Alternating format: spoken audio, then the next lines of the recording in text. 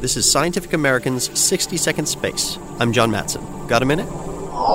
You've heard the old saying, denial ain't just a river in Egypt. And it's true. The Nile, as it turns out, is also a river on Titan, provided you squint and take a little creative license with your nomenclature.